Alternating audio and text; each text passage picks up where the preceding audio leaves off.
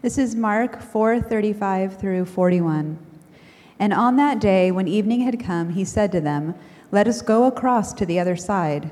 And leaving the crowd, they took him with them in the boat, just as he was.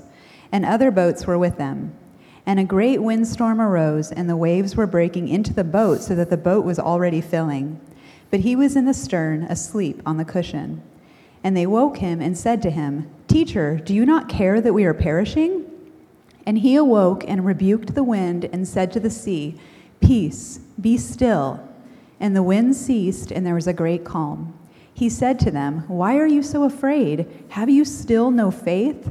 And they were filled with great fear and said to one another, "Who then is this, that even the wind and sea obey him?" This is the word of the Lord. Thanks, babe. That's my wife, Melissa Martin. Gosh, that was so short, I feel like I just should be standing back here for another 10 or 15 minutes while you read the rest of the passage. We've been reading such long passages so far during the series. Well, when we first started the Gospel of Mark, we learned that it was persecuted Christians in Rome who would have likely been the first to actually read this account. And they would have been consoled at the same time. They would have been consoled by this eyewitness report that they have been receiving about the life and ministry of Christ. And they would have no doubt been, encouraged as they were reminded of Christ's miracles, about all of his words of conviction, his words of comfort, and eventually his suffering on the cross that would have given them hope that their faithfulness through their suffering was not in vain. And they would have also read the story that we just heard. They would have also read the story we just heard of Jesus stilling the storm, which would have challenged their own fear and would have called them to keep the faith that they were attempting to live out when there was nothing in their lives but fear of persecution and death all around them, surrounding them at any given moment during all minutes of the day. And what this does for us, I think, is this poses a question for us today, which is this: how does God grow your faith? How does God do that? Many times what we find, especially as we're going through this particular gospel and as we read this story today, what we find is that he grows it through allowing us to endure fearful circumstances. Because when our fear is exposed, when it becomes exposed, when it's on the table, when it's there it is, I'm afraid of this, our faith has room to finally become something. And so what we'll look at today is that Jesus doesn't just let his followers remain bystanders and observers. He doesn't do that. He's not interested in being just a good guy to network with, right? Or being a go-to, right? When something needs to get done that you can't all get done on your own. Jesus went to the cross. This was all leading to the cross. Jesus was on a journey to the cross where his heart stopped beating for your sins so that your heart could start beating for him. Why?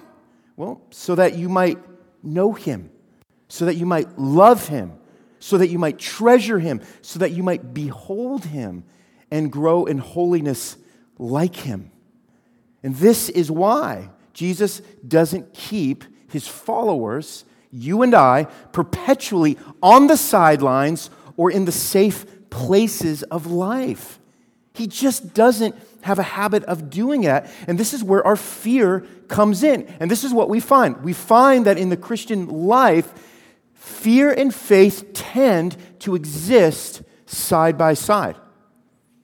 Because what fear does is it has a habit of confronting our faith. It has a habit of testing our faith. It has a habit of revealing our faith. But it exists side by side. I remember we used to go to this fair called the Orange County Fair every summer when we lived in California.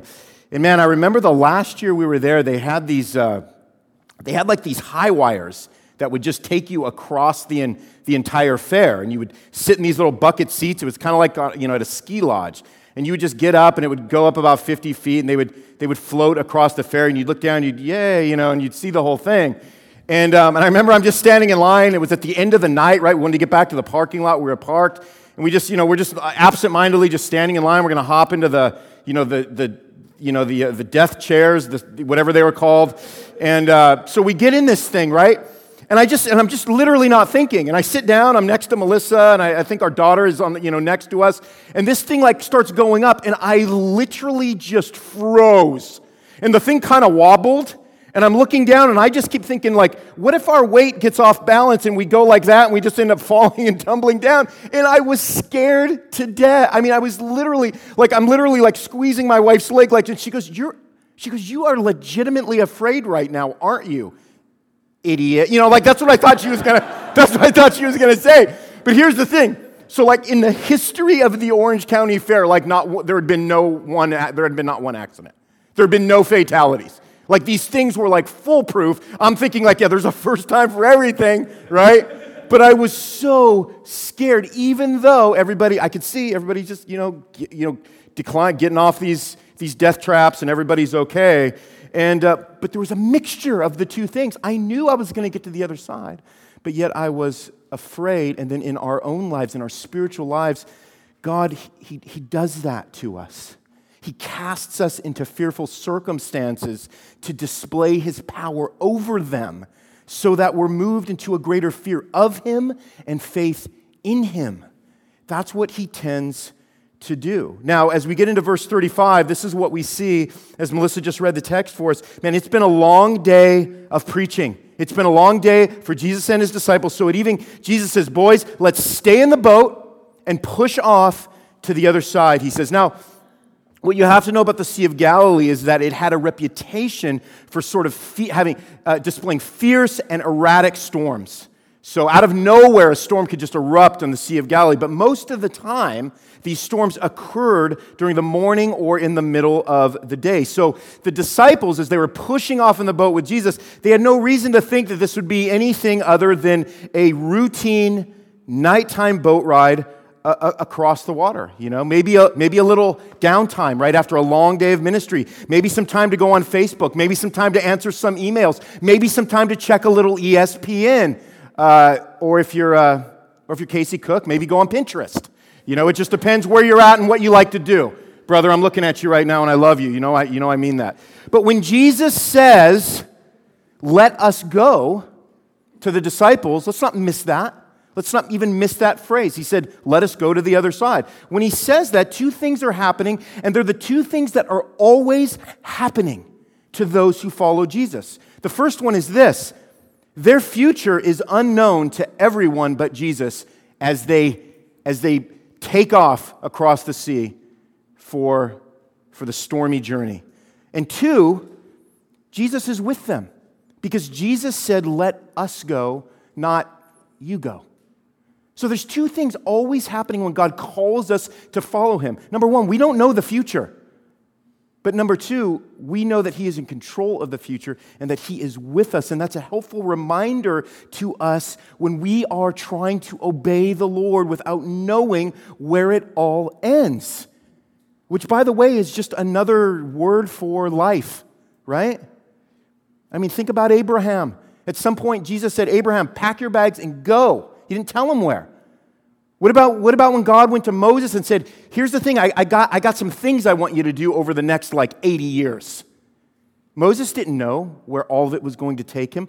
What about when God called Ruth, this widowed woman, to travel back to a foreign land so that God could end up doing some things in her life that were going to cause a great amount of fear and call her to question even her own faith in that. Jesus doesn't send us anywhere, though, that dislodges us from His presence.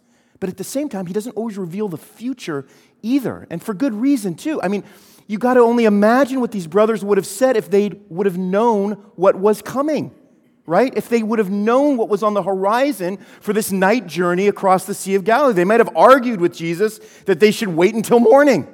Right? It's not going to be a safe time for us to go. Maybe they would have wanted to, go to Cabela's or Bass Pro and get some life preservers, knowing what was coming, right? But at His instruction, they simply sailed into the night of the unknown, if you'll let me be a little poetic right there for you. It says in 37, then a great windstorm arose, and the waves now were breaking into the boat so that the boat was already filling. You know, in California, I'm talking a lot about California today, but they usually in the fall, they have these winds called the Santa Anas. Maybe you guys have heard of those. And these winds are they're not garden variety winds. They're just nuts, right? These are just like, they're just winds that destroy everything that they come in contact. Trees and houses, telephone poles are getting knocked down, and then, the wires, and then there's car accidents because it's hard to drive in it, and then all these fires begin, and all the California hills. It's just a devastating and destroying. It's like wind you can almost see and touch. It looks that solid and substantive, So what happens is here with these fellas is a violent windstorm breaks, and it breaks so suddenly that the waves are just crashing into the boat, and they're filling the boat with water before they have time to do anything about it. Now, again, what these disciples are going to find is that whenever they get Jesus around a boat, bad things seem to start happening, right? We're going to get to Mark 6 in a few weeks and see how Jesus walks on the water to them in a storm, and they're scared to death because they think it's a ghost, right? So just as a side point, at some point, if I'm these guys, I'm just going to stay away from boats when Jesus is around, right? I'm in a helicopter across the sea at this point. But here's the bigger point is, have you ever experienced something like this? Have you ever experienced something sudden like this in your life? You have. You don't even have to raise your hand. And if I was going to ask you to raise your hand, none of you would anyway. But here's the thing. We've all experienced an out-of-nowhere moment where a decision needs to be made with no time to think.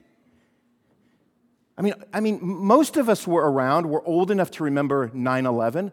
I was actually on a flight from Texas to California on 9/11. I get off the flight. I drive home. It's one of those flights where it's still like 6 a.m. because the flight was at 3 a.m. And I get into the house. I lay down. I get a little bit of sleep. At some point, I hear my wife downstairs go, "Something's wrong. Something happened." And I'm like, "What do you mean? What do you mean something's wrong?" She goes, all the news channels, there was something bad happened in New York. And you guys remember that. The planes fly into the tower. Nobody knows. It's sudden. Nobody has any time to think. It just produces chaos. I remember a time where I was at home. This was when I was a teenager, and I remember I heard my little brother, my little sister, and my mom, they started screaming downstairs, and I was upstairs, and I ran downstairs. And my dad was on the couch, and he was passed out, and he was having a seizure, and he'd never had a seizure before. And my brother's standing back, and he's crying, and my sister's over in the corner, and my mom's on the phone calling 911, and there I am, and I didn't know what to do, I'm not Zach Watson, I'm not a doctor, So I didn't know what to do, so I all I could know to do was to go, and he kept trying to get up, but he was shaking, and I finally had to push him down and hold him down until the ambulance got there. I didn't know what to do. It was sudden. Something broke. It was like waves crashing. It was like a storm descending. And we all experience that in our life. And what the disciples are beginning to see, which is what we all have seen if we've lived even a little bit of life, is that life with Jesus is no guarantee of any kind of physical safety, which is fine as long as you're with Jesus, right? That's what we would think when we're looking at the disciples here in the boat with Jesus. But the problem is that the disciples are a lot like us in that they let their circumstances change what they believe about Jesus. They were about to get a lesson in self-discovery about who Jesus was and who they were when they were with him. And we are constantly on that road, aren't we? We're constantly on that road of self-discovery about who we are as people who are allegedly with Jesus. Because whichever way you react when a storm breaks in your life shows who you think God is and who you think you are as the result. So if we believe that all things, like Romans 8 tells us, that all things work together for good for those that love God and are called according to his purpose, then our faith in effect, will be greater than our fear when fearful circumstances arise. We will believe what is true about God over the conspiracies of our imaginations. But look how the disciples reacted here in 38. He says, but he was in the stern, it says about Jesus, asleep on the cushion. And they woke him and they said to him, Teacher, do you not care that we are perishing? I mean, that sounds a little passive-aggressive right there, talking to the creator of heaven and earth. So what's happening is the boat starts filling with water, and Jesus is sleeping calmly on a cushion in the stern, in the front of the boat, no doubt exhausted again from a long day. You know what this shows us too? This shows us the human side of Jesus. He needed rest. He rested. It had been a long day. But his mere presence in the boat with the disciples, totally inadequate. Wasn't enough for the disciples. They needed him to do something. Oh man, that's us, isn't it? If God doesn't fix, well, he must be failing. What they didn't know and what we don't know is that God is fixing our faith in those moments. He's fixing something far greater than our circumstances. So Jesus is there in the boat, but he's not awake. So the disciples conclude that he must be unaware, like they would be if they were asleep. And so it calls us to question how often we attribute our inabilities to God. I can't, so it must mean that he can't either. Now the fact that the disciples go to him, well, that's a good thing, okay? They know they're in trouble, so they turn to Jesus. Sometimes we don't do that. Sometimes we feel guilty for turning to Jesus when everything goes sideways, thinking that a better option might present itself, right? But the disciples don't do that. In fact, when we go to Psalm 32, we read about David. This is what David said about going to Jesus when everything has erupted in your life. He says, therefore, let everyone who is godly offer prayer to you. He's talking to God at a time when you may be found. Surely in the rush of great waters, they shall not reach him. Then he says, you are a hiding place for me. You preserve me from trouble. You surround me with shouts of deliverance. So David knows that when everything is haywire, he goes to God. Remember Jonah? Remember the story of Jonah? Jonah prayed when he was in the belly of the whale. He prayed that prayer, right? I mean, this is a brother that's in trouble. Like, man, I've experienced some things, not that. And he says this, he says, the waters closed in over me to take my life. He said, the deep surrounded me. When my life was fading away, I remembered the Lord and my prayer came to you into your holy temple. And he concludes his prayer by saying, salvation belongs to the Lord. There's a redirection that takes place when we find ourselves at the bottom. And again, what happens is sometimes we misread the character of Jesus, right? We misread the character of Jesus if we think he's standing back there saying, oh, now you come to me, right? Because we do that. Instead of his delight that now you've come to him, right? There's a difference between those two things. But we think the former. We think we need to earn his help because we get ourselves into a situation where we actually need to ask him for it as if we didn't before that. The disciples were right.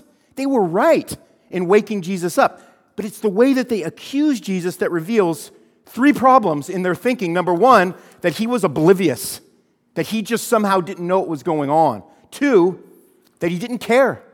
Like maybe he did know what was going on, but just wasn't really that interested in what was happening to them in the moment with the boat filling up with water. And number three, that they knew their fate. They thought they knew what was going to happen. They thought they knew what the future held for them. I mean, how well does this describe you when you find yourself in a place of unplanned peril? You think Jesus is oblivious. And because he's oblivious, he doesn't care. And because he doesn't care now, it means you know what the outcome of the situation will be. You're so sure that you know. Well, here's the thing. Jesus was there. Remember who Jesus was? This is the one who created oceans and wind. Did they really think, a windstorm was going to obstruct his mission? But that's us. Just because we think Jesus is sleeping doesn't mean his control over all things has diminished. I mean, do you think that your opinion of Jesus somehow derails his sovereignty over all things? It's foolish, but we do that. But look how he responds in verse 39, and he awoke and rebuked the wind.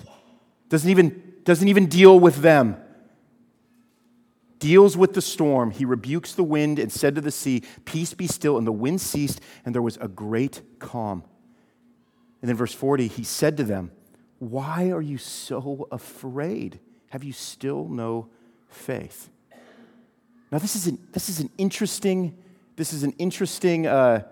response from Jesus. And I think it's interesting for these three reasons. First, because he rebukes the wind the same way, if you go back to Mark 1:25, that he rebukes the demon. When he says, "Be silent and come out of him."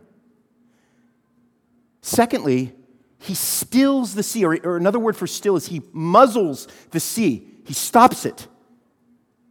He muzzles the sea. And what that does, it recalls Psalm 46 to us when he says, "Be still and know that I'm God, and that I will be exalted among the nations, and I will be exalted in the earth." What this shows us, what this reminds us of, is that Jesus has command over chaos and disorder. He rebukes, he stills, and all things he rebukes and stills are forced to comply and give testimony to his power and glory. And someday, Jesus will be exalted among all the nations in the earth.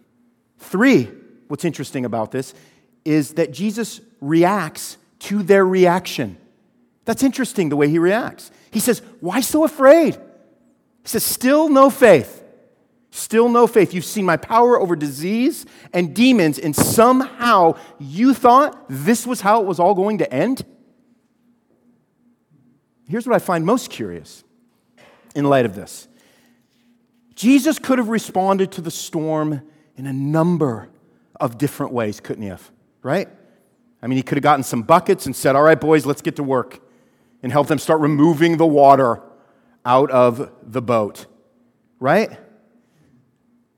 But what he does is he does something the disciples were absolutely not expecting, which challenged their fear and called on their faith in who he was. Jesus stilled the storm.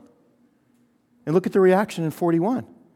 "And they were filled with great fear and said to one another, 'Who then is this, that even the wind and the sea obey him?'"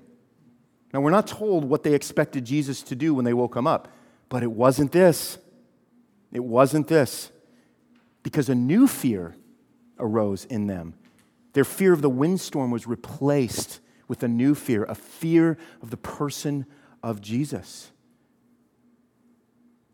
These were men who were confronted with who Jesus was really in what was to be the most fearful of circumstances. Remember, most of these brothers were fishermen. They understood what the effects of a storm could have on a boat and on people who were in that boat. But seeing Jesus have absolute command and control over nature, you know what was really happening for these brothers? It was to come face to face with his holiness. Wasn't it? It was unlike anything else. It was completely alien. It was beholding something that could only exist in someone who had complete control over his creation. Interestingly enough, he doesn't reverse their fear. He replaces their fear with a greater fear of himself. So interesting how Jesus responds to this situation. It calls us to ask the same question. What are some ways that confronts both our fear of life and our faith in Christ? I have 2 questions I think this text asks of us, and then a summary statement for us to think about and pray through and maybe repent of if necessary. The first question is this: do you know the Jesus that you need? Do you know the Jesus you need? We want Jesus to wake up and fix the problem. That's what we want. Why are you sleeping, Jesus? There ain't anybody in here that hasn't asked that question in their own vernacular. Why are you sleeping, Jesus? Because our favorite version of Jesus is Jesus the skilled handyman, right?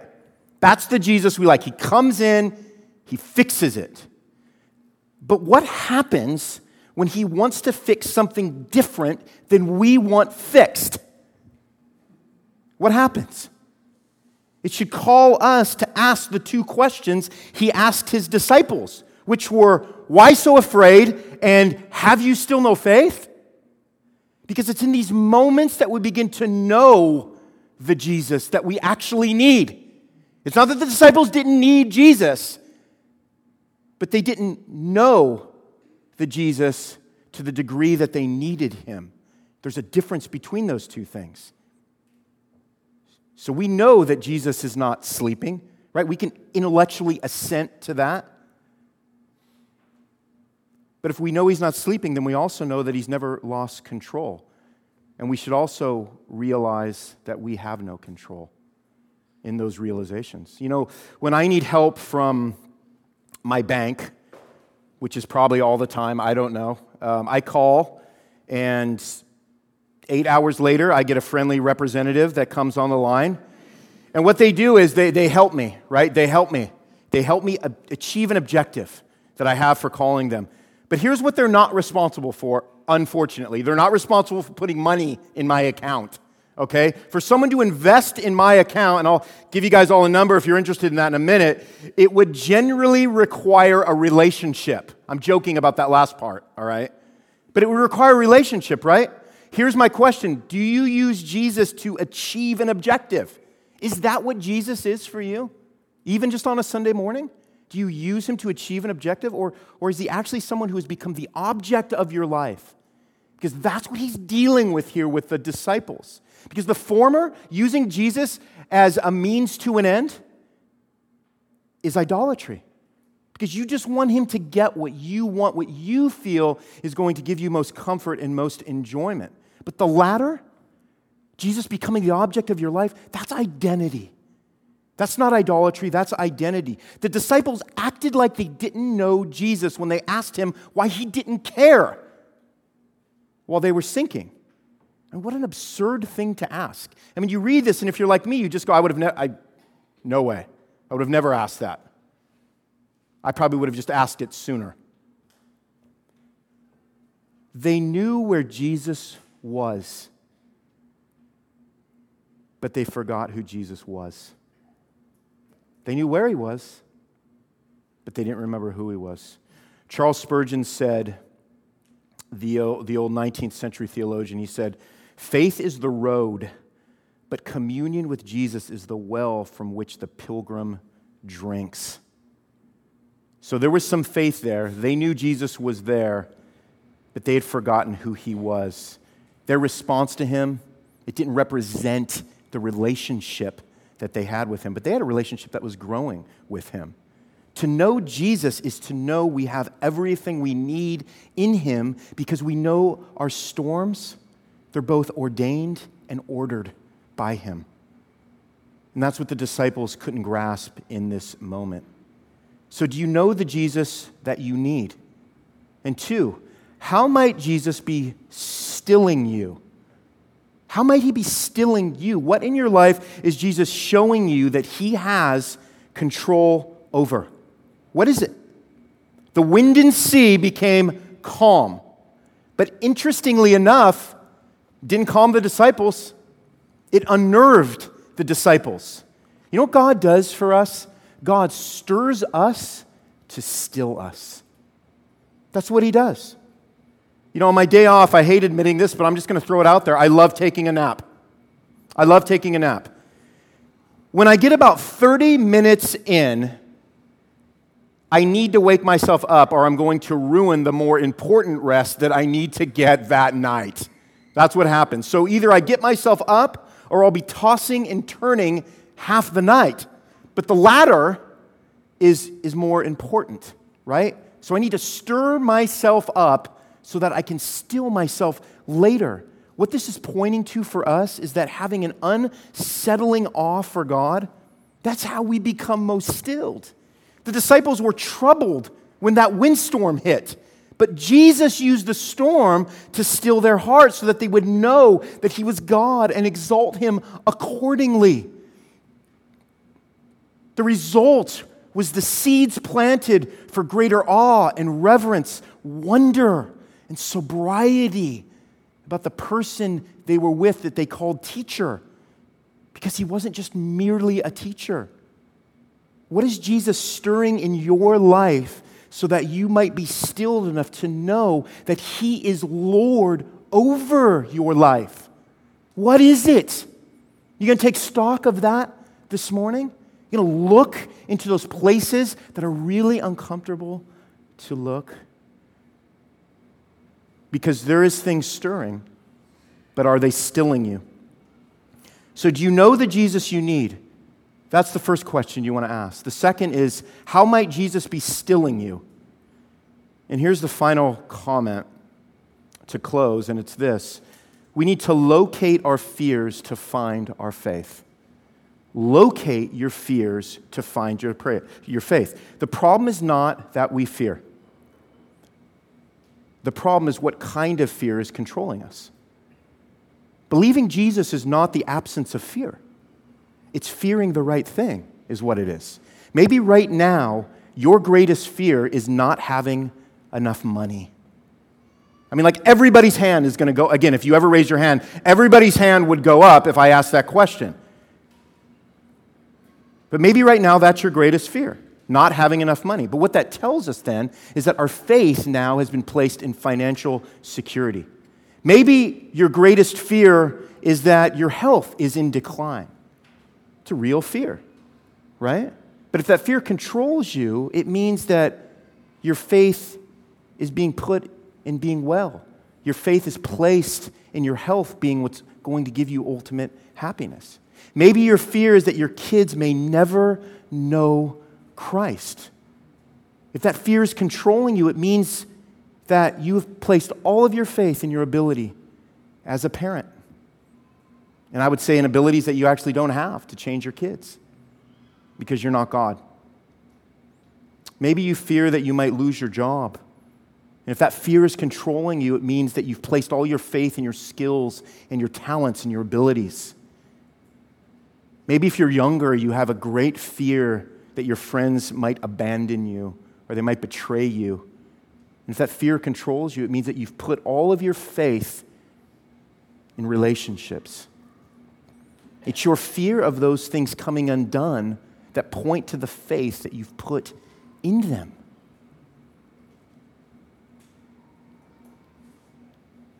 And it's hard because we all fear those things, don't we? I fear those things.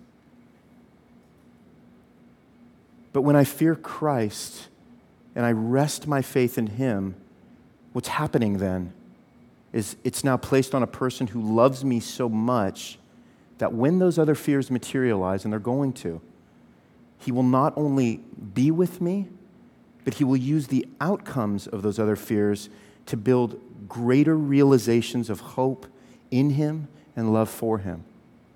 That's what happens. Why so afraid, Jesus asked. Have you still no faith? And it just brings us to the cross, doesn't it?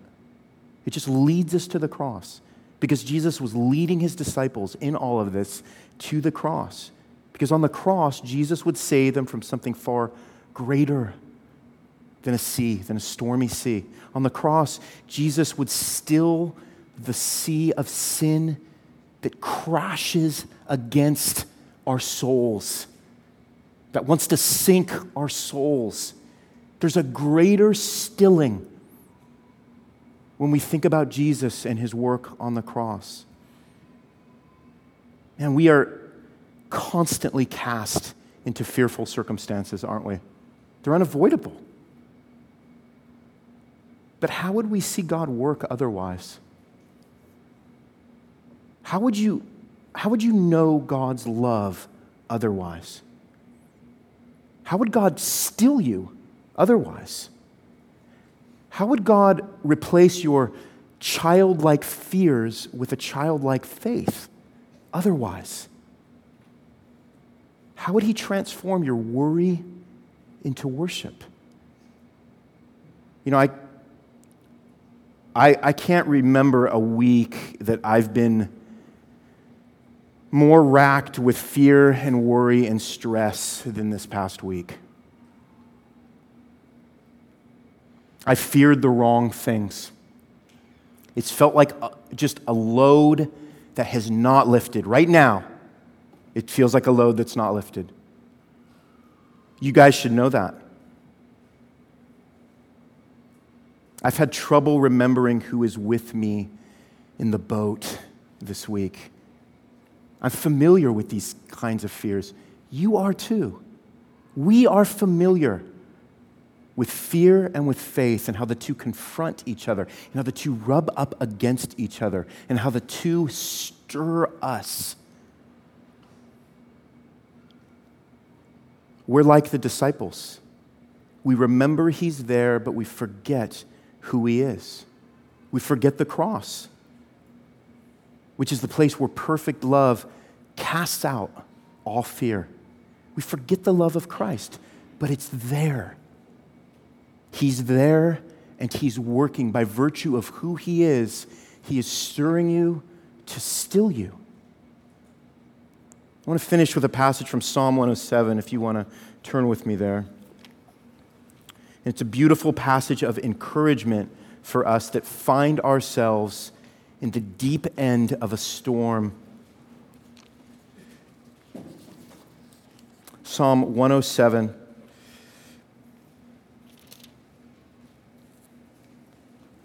I'm going to start at verse 23. I'm going to read this and I'm going to pray.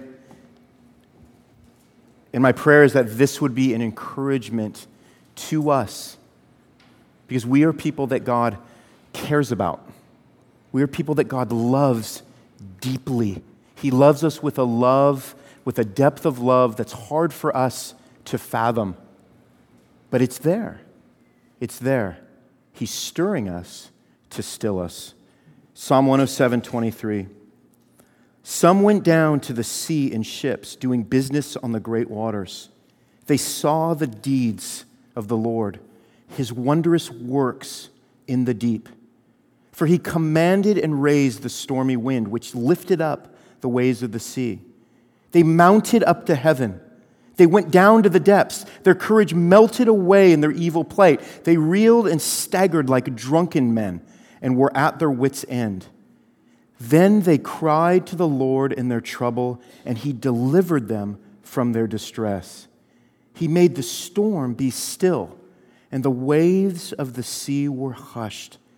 Then they were glad that the waters were quiet, and he brought them to their desired haven.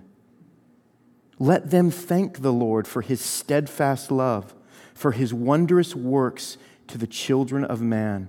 Let them extol him in the congregation of the people and praise him in the assembly of the elders. Let's pray.